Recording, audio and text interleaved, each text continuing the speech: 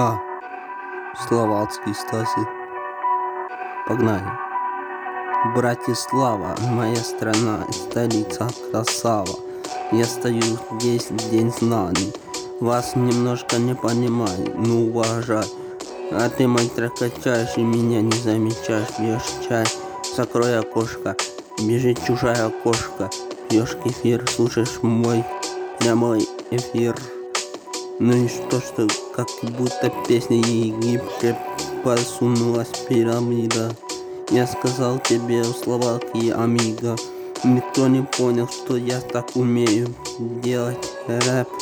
Если кто бы мог знать, что это чужой куплет, то мне бы не купили назад домой билет.